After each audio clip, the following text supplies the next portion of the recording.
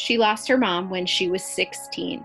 Now her motherhood journey is shaped by the fact that she has lived more years without her mom than with her.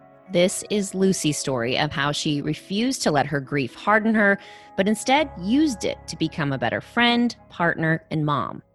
A lot of people think being resilient to trauma means making yourself hard. I actually think that it's the other way around. Being resilient to trauma means that you have to be incredibly flexible and able to accept change. It's real. It's vulnerable, and it's everything mom or dad. Join us every week as we uncover the stories that make up a mom's life. The struggles we face behind the desk or in the drop-off line, all while tending to the wash. So settle in and cozy up. I'm Natalie. And I'm Katie. We're your hosts. Welcome to A Mom's Life. If you're enjoying A Mom's Life podcast, be sure to hit the subscribe button to wherever you're listening to us. You can also join the conversation on Facebook and Instagram at A Mom's Life Podcast. And if you have a story you'd like to share, visit our website at amomslifepodcast.com. So for a lot of people, Mother's Day is a happy day with celebrations and spa days. Yeah, for sure. But it's also really hard for people who want to but cannot become a mother. Or have lost a child. Or lost their parenting partner. Or lost their mother due to a strained relationship. Maybe lost their sibling. And of course, the big one, the loss of your mom. And that's our guest, Lucy. Now, Lucy, she's a colleague of mine who's quickly becoming a good friend. After the stillbirth of my son last year in 2019, which I talked about in episode 9, she so stepped up and was there. A week after it happened, she reached out to me. This is the cutest little story. She reached out to me with an email that simply said, "My darling." And once you know Lucy, you'll get to know, like, she's from the UK. So it was just so endearing. It was the sweetest thing, and I'll never forget it. But she asked if she wanted to meet, or if I wanted to meet for coffee. And I totally took her up on it, just needing someone to talk to at that point. And that's when I learned that, she also had a loss. She lost her mom when she was 16, which is the story that we're sharing today. Yeah, and it has to be interesting for you. You know, they're different losses, but I think you and I have both talked a lot about the fact that grief, you go through the same emotions, probably no matter the loss. Obviously, there's different levels, but this one was really profound, and it's really been tough for her, as has yours. As you mentioned, Lucy is originally from the UK, but moved here to the US for school. She's been here ever since, and she is somewhat of a new mom. She has a 2-year-old little one. So today, Lucy is going to share her story of losing her mom and how that led to an eating disorder. And she's also going to talk about how she got through a really traumatic pregnancy and birth without her mom, and some advice that she has for anyone who's lost their own mom or is still lucky enough to have theirs. This is Lucy's story.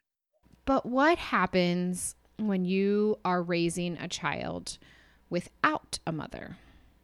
I think it's unimaginable for a lot of people, but it's a reality for a lot of people.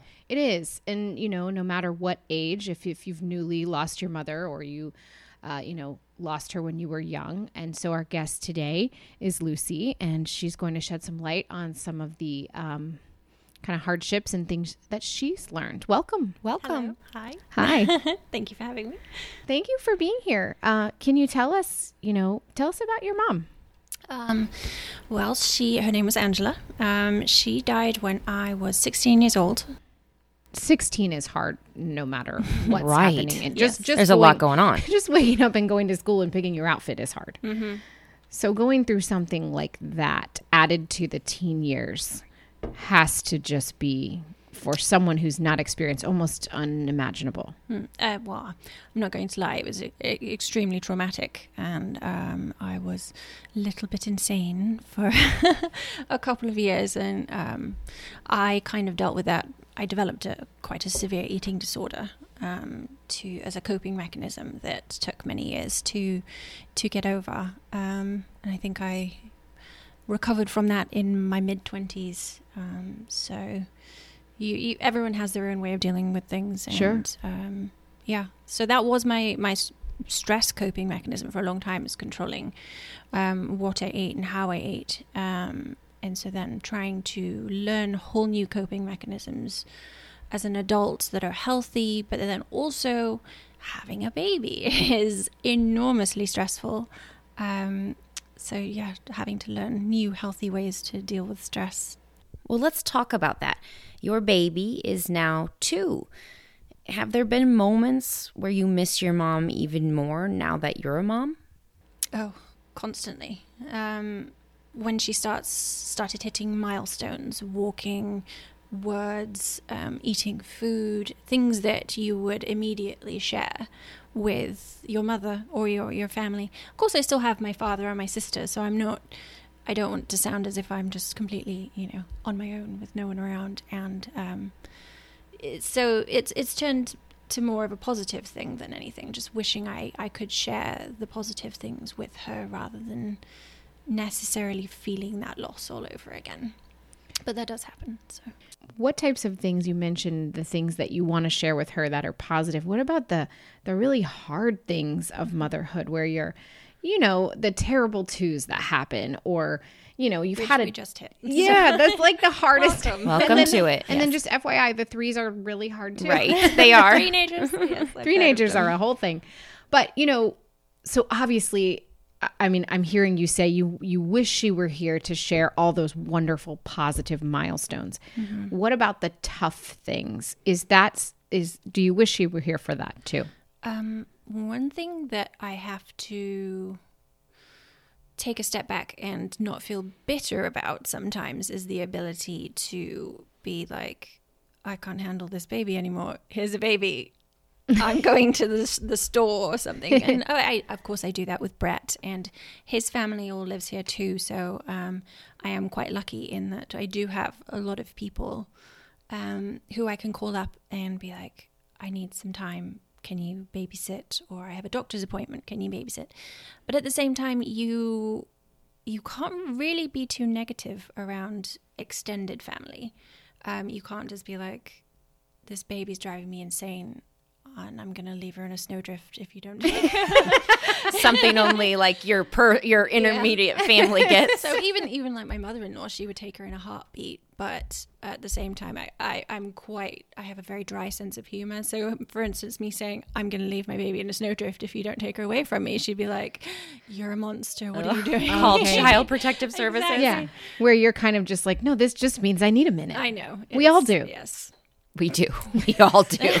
Yes. That's yeah. So someone to lament to almost. Yes. And I do call my sister in the UK, and she gets it. But it's different not having someone right here that I can also be negative to without being judged for being, a bad mother or something. Sure. That is so true. I think, anybody, I think even if you still have your mom here, I think we can all, I know I can relate to that. There are certain people who I can tell my deep truths to. Mm-hmm. And there are others who, they might have me arrested for my thoughts. I don't know. Yes. You present different levels of being a mother to different people. Like there's the Facebook level, which everything's wonderful, everything's perfect. And we were just talking about if you that looked too. at mine, you would probably see that it's not.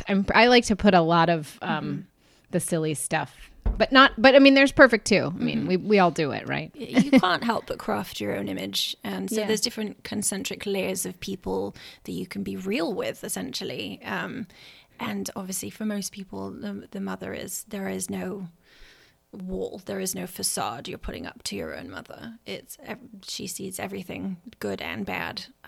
So trying to find those people that you can also, because you can't get away with just being perfect all the time, or even that sounds exhausting. Not being vulnerable is exhausting. So you have to find those people that you feel comfortable with being vulnerable.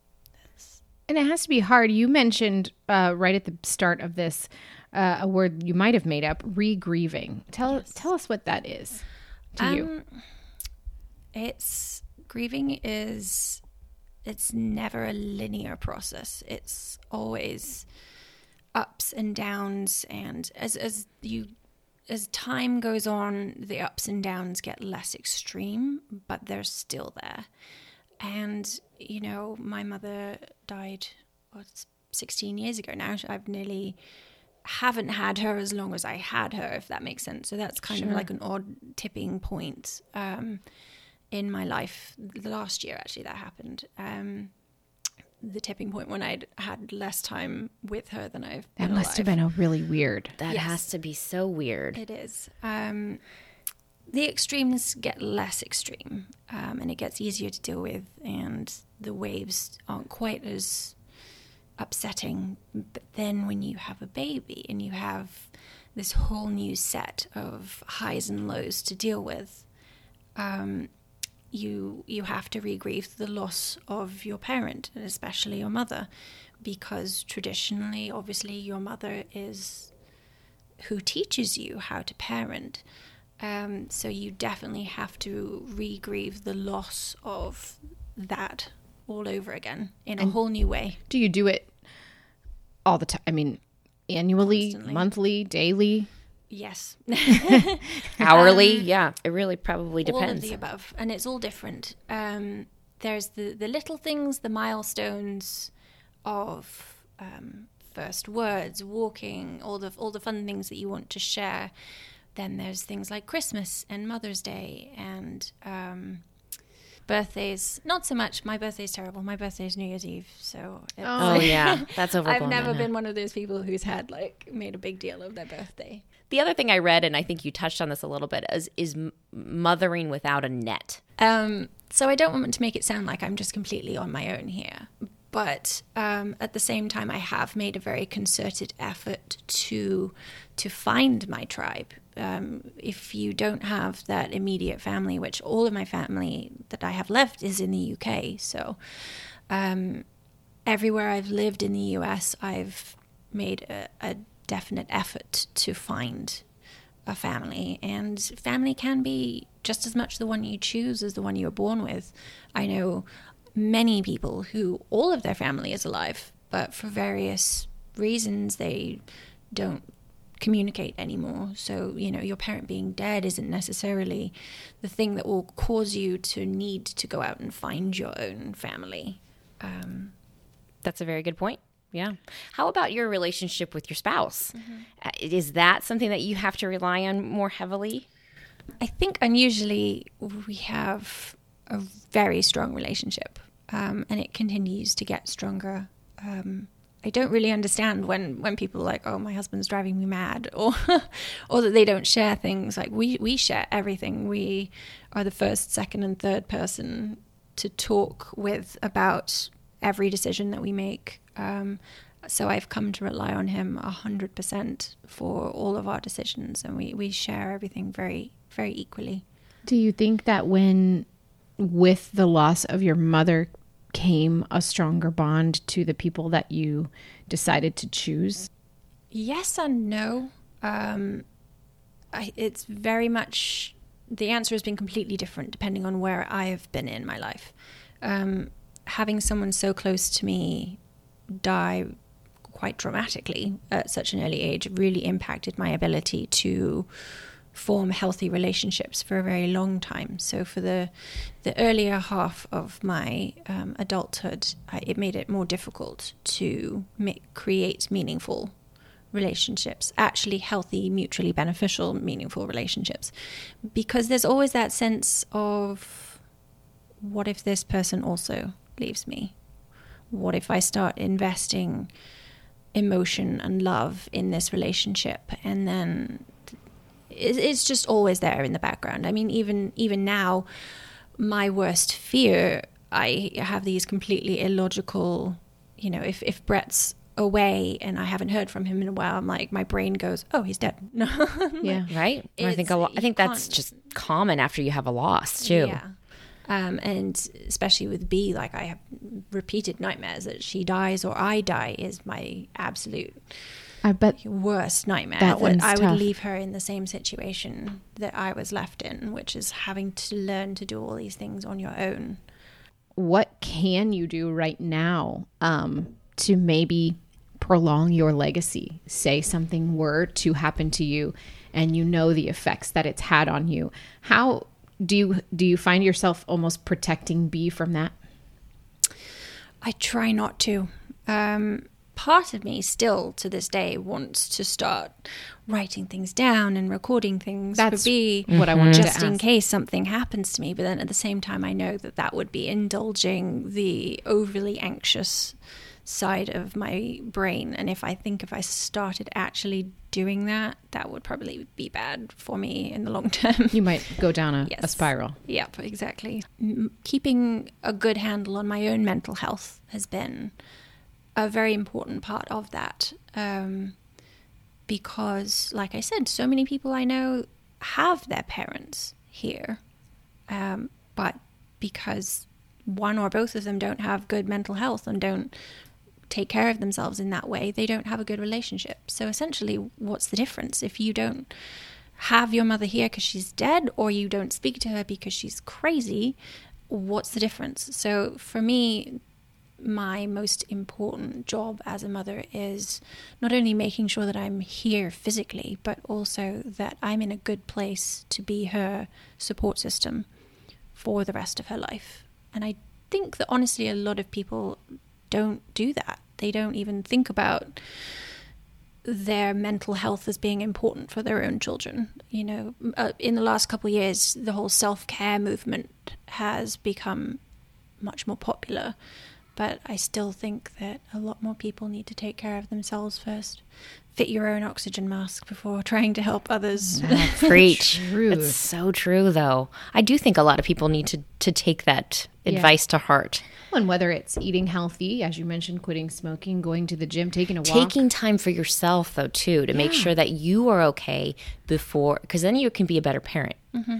Are you bitter at all? Do you have any bitterness inside you through your motherhood journey, through losing your mother?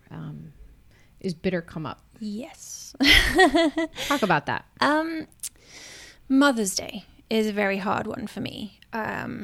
Seeing people posting, we're going out for brunch and we're going for a girls' day at the spa, and it's so silly, and it's so, in the grand scheme of things, inconsequential compared to everything else. But just being able to like go for a pedicure with your mother, or silly things at this point. I'm glad that it's not big things that are still affected in my life, and I'm glad that I'm at a healthy enough place in my life with a lot of work and a lot of therapy to get here. But yes, it's the little things that you can't replace with someone else that I still feel quite bitter about, especially when people complain a lot about their mothers because their mothers want to be too up in their junk and they want to come over too much. And I mean, I understand, don't get me wrong. My home is my castle and I love my own space. I'm quite an introvert. But at the same time, when people are like, oh, my mother's just here too much and loves my children too much, I'm like, yep, you probably shouldn't complain to me about that. I'm not the person to complain to about that. Yeah, that's true. It puts a different perspective on it. I think, when you've suffered a loss like that, and I mean, that's profound. That's one of the most profound losses that I think anyone can have, is the loss of their mother, especially through the pregnancy and child rearing, and really throughout your whole life. It's going to affect everything you do. But I could see that. But the pregnancy, I mean, you had a crazy pregnancy too. I had an incompetent cervix, which, so I went actually into labor at 17 weeks, which was like full on labor. Contractions. Wow. And my cervix also started dilating and effacing at that time.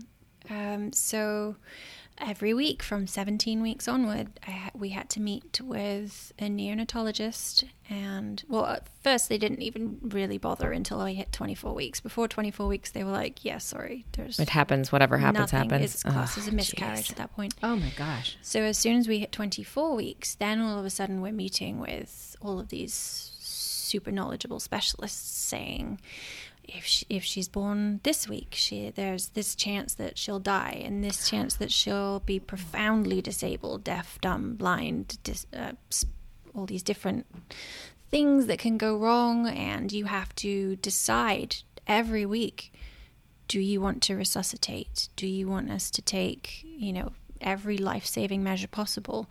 And at first, the answer was no for us. I mean, other people make different decisions. Sure. It's the most personal decision. It really is. For the first couple weeks, it was like, no, if she's born this week, you let her go. There's too much to overcome at that point. What a tough decision to gosh. have to make even. Yeah. Do I let my baby live? Do I try to do everything in my power, knowing in the balance of it how bad things can be on the other side? These are the kind of decisions that no one should make. But those were also, again, times when I very profoundly felt the loss of someone who's supposed to be your closest confidant, someone that you can be completely real with, someone you can break down in a puddle of snot, because I was a puddle of snot for like several months. Well, and you mentioned, just touching on re-grieving again, so you were potentially grieving the loss of your child every week, just in case. Yep. After, and then with that came the re-grievance of your mother throughout the entire process. Yes. And also, I mean, selfishly, and this is part of my own self-care of being able to talk about this, grieving for myself. Because, being pregnant, you imagine all these perfect scenarios and, blowing bubbles and taking baths for the first time and dressing them in cute outfits. And then all of a sudden you're strapped to wires and cables and beeping things and being told that, if your baby's born right now, they'll probably be blind and profoundly disabled for their entire life. You have to grieve for yourself for the loss of this perfect child that you've created in your brain. It's all a bit crazy. But to have to go through that every week, I can't. and just the heaviness that comes with that. Yeah, it was. And you were on a bed rest a lot, right? I mean, what happened with that? So you tell us the end of that story. So we actually made it through to 36 weeks by some complete miracle. Sure. I went for my 36-week appointment with my OB, and she was like, I'm sending you home, but just long enough to grab your bag because you're already 7 centimeters dilated. Oh, wow.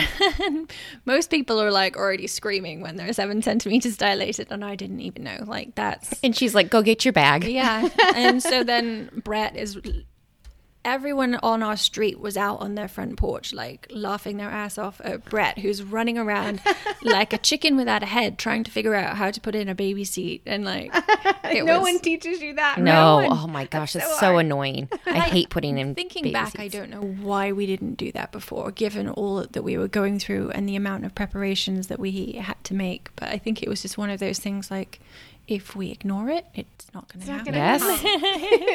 It seemed like jinxing it kind of thing to put the baby seat in. So then when it I actually get that. did Yeah. I don't like to put the toddler seat in. Natalie and I just had this conversation yesterday.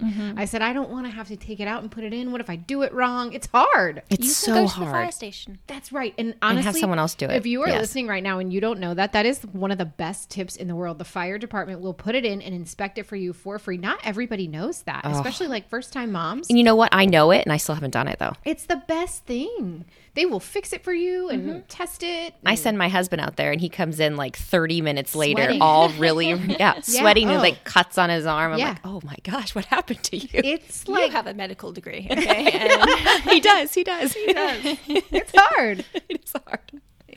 It's not easy. going back to, I'm sorry, you asked me about the rest of my pregnancy, and I just concentrated on the happy end part. But no, it was enormously stressful because I was on strict bed rest, and luckily I'm a web designer, and so I could work from home, literally work from a lap desk in my bed while still looking at the ceiling with my legs propped up. Gosh.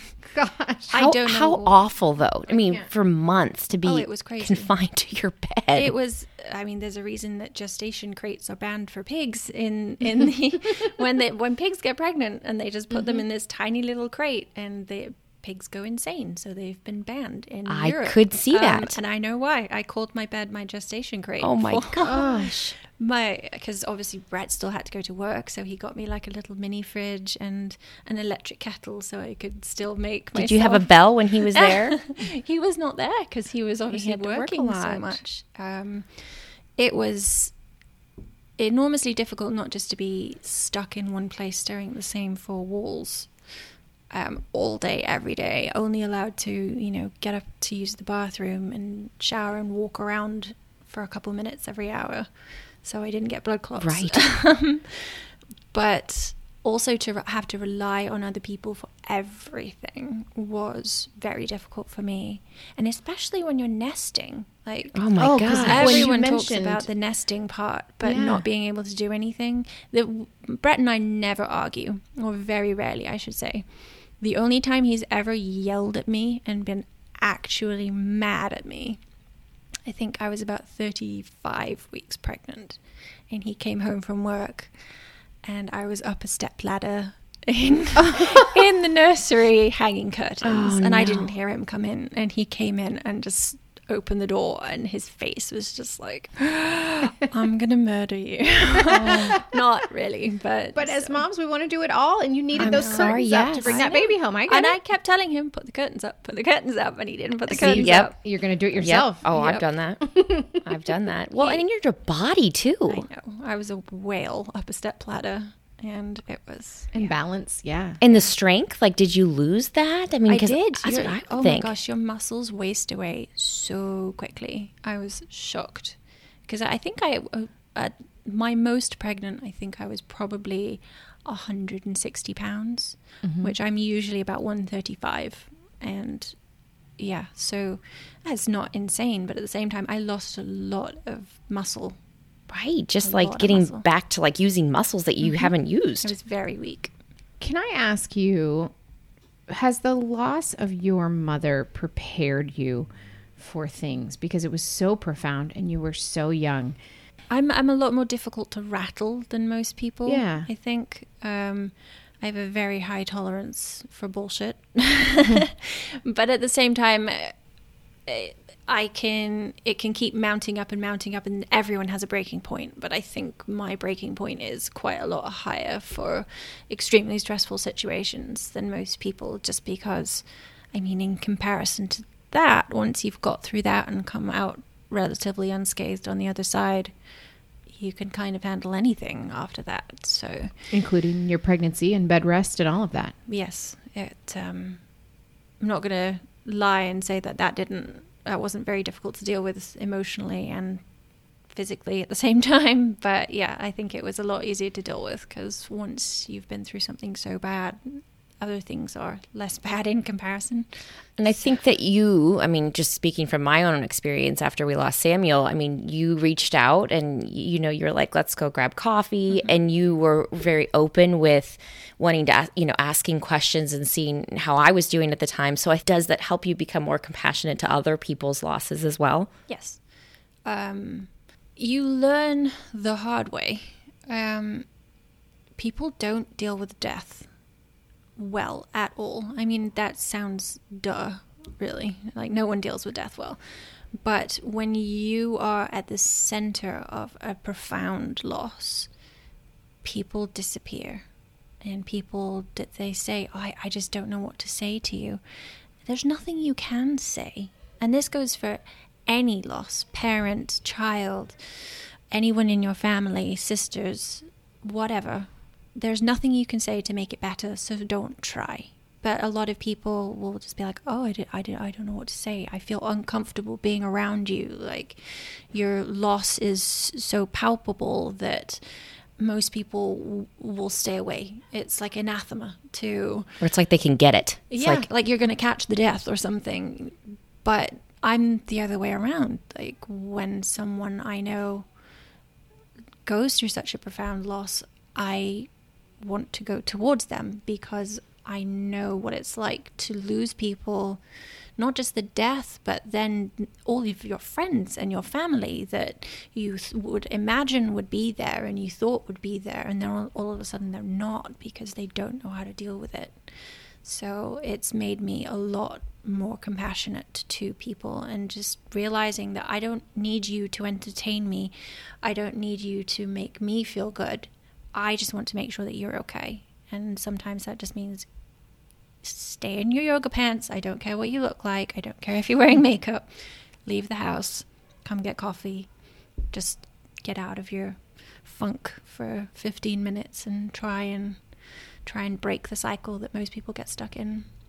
What do you say to someone who's listening to this, who is in your shoes, maybe lost their mother when they were young, maybe lost their mother last month, or maybe is about to lose their mother, perhaps embarking on a pregnancy journey, maybe already has kids, but mothering without your mother present? What, if you could speak to them, and perhaps you are right now, Mm-hmm. and maybe not only just to them, but to their spouse or their partner, what do you say?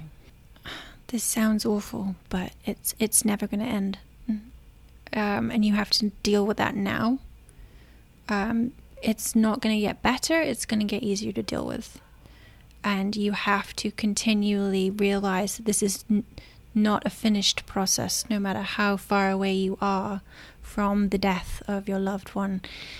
It's always going to be with you, and you're always going to be dealing with it. And so you just have to try and make yourself as resilient as possible. A lot of people think being resilient to trauma means making yourself hard. I actually think that it's the other way around. Being resilient to trauma means that you have to be incredibly flexible and able to accept change a lot more than most people are able to. Most people are very resistant to change and to asking for help. You're always going to be grieving. There's always going to be a hole left. And so you just have to continually have to learn and relearn and learn and relearn how to deal with that at every stage in life. You had mentioned remembering. Is part of filling that hole remembering? That's a new one for me, is trying to find ways to remember my mother in a way that Beatrix, my daughter, will understand. And I still haven't quite figured that out. I'm still working that one out for myself. So far for me, that's included music. I listen to ABBA and Elton John and the Osmonds, all music that my mother loved and that was constantly in her CD changer in her car. So every time I listen to ABBA, I think of my mother. I love that. And B loves disco, which is that's so cute. So we listen to disco a lot and dance around in the kitchen. And I've started telling her, like, this is Grandma's favorite song. And so I'm trying. It's very difficult for me because it's odd. When someone dies, people stop talking about them all of a sudden. Mm-hmm. Even years later, my dad still finds it quite difficult to talk about my mother. So trying to find ways to introduce my mother into conversations with my daughter in an age-appropriate manner is proving quite challenging. But I'm trying. I'm learning. It's difficult when you don't remember too much. So I have to go on things like colors and dresses and styles of clothing and the way that she wore her hair. And these are all very childlike things to remember about a mother, but that's all I have to go on. So, Do you see any bits of your mother in your daughter?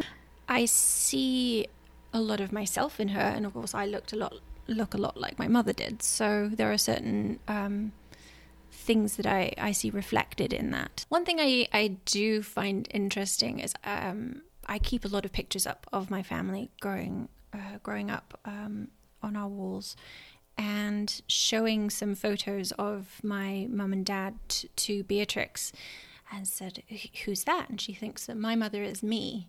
So that has been bittersweet also, because we do look quite a lot alike. And so I'll point to the picture of my mother and say, "Who's that?" And she'll say, "Mummy." It's bittersweet, cute, but sad at the same time. So. Well, your reality is what you make it. I mean, from an outsider looking in it seems like you're doing a beautiful job. I know. It really does. Too. It's taken a lot of therapy. That would be another thing I'd say to people who've been through a profound loss. Even if you think that you're dealing with it well,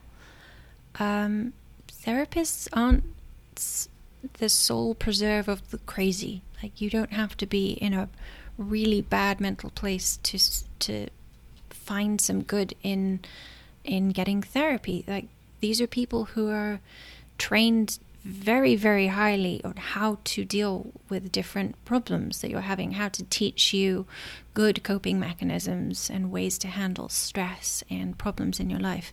Even if you just go once or twice and say, look, I'm having trouble thinking through this. I'm having trouble thinking through this one issue. Can you talk it through with me? I would very highly recommend therapy to anyone who's suffered a profound loss, to anyone. You don't have to go for the rest of your life or even for months. Just even once or twice, having someone who's an impartial, highly trained person to talk with is very helpful. Yeah, that's a good point. Yeah. Mm-hmm. A lot of people don't think really that way. Good advice. Thank you for sharing your story. Thank you. Thank Yes. you for having me. Yeah. Now it's time for our Minute with Mike. Mike's an independent licensed social worker who has worked in everything from higher education to family counseling. He's providing a unique perspective to our topics with more than 30 years of helping people with life's challenges. Natalie, that episode, I feel like for me was a powerful one. It was so powerful. And just listening to her speak, as we've mentioned, she has just this beautifully eloquent voice. Right. But talking about such a tough topic, and I am blessed to have my mother here, as are you, Yes. and to have the relationship I have with my kids. And I think that's like a huge fear for most moms. It's like, how do we do it without our Yeah, mom? or something happening to me and my kids not Yes. being the whole thing, losing your mom when she was 16 and then going through this. Just losing any parent would be so traumatic. And she spoke to that so well about how that, impacted her life and in her parenting. So if you could shed some light on how, people grieve, and I know it's everybody's different, but how that translates to something like an eating disorder. I think Lucy, her story is certainly unique to her, as it would be to anybody that loses a parent at 16, at 12, at 8. How one copes really is dictated by so many different variables. And coping after a loss can see us not at our best for certainly a number of months, half a year, sometimes even longer, just depending on that different person and their personality. It just rocks our world in a way, and we sometimes turn to behaviors that we believe we can control, but many times paradoxically, they just kind of add to our being more out of control until, at least through self-understanding or through some help of some outsiders, that gets us back on a better and healthier path. And, on that better and healthier path, you're going to stumble. Things are going to be going great. And then the thing that Lucy mentioned was something happens, good or bad, graduation, have a baby's sick, baby has first birthday, and you almost go through a re-grieving process all over again. Is that common? Yeah, that's, I think, very common. And I think the grief is not as intense as obviously the initial loss, but it's a pretty poignant reminder at that graduation where mom is not sitting out in the audience, at graduation from college where I walk and receive my diploma, the birth of my child, the marriage that I really would have wished my mother could have been for all those important parts, does remind us pretty keenly of that loss. But generally it's not as powerful as it was the day that parent was lost. If someone has recently lost a parent or has a parent that is sick and is about to, would you recommend, some form of counseling to help get them through that while it's happening or immediately after? Does everyone need to do that?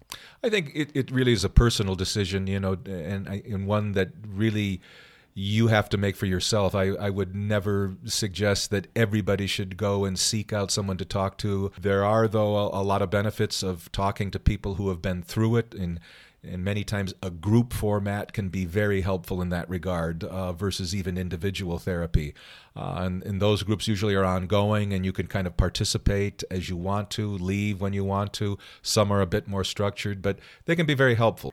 I think, I've heard multiple times, you've said it, you've told it to me, grief is not a linear process.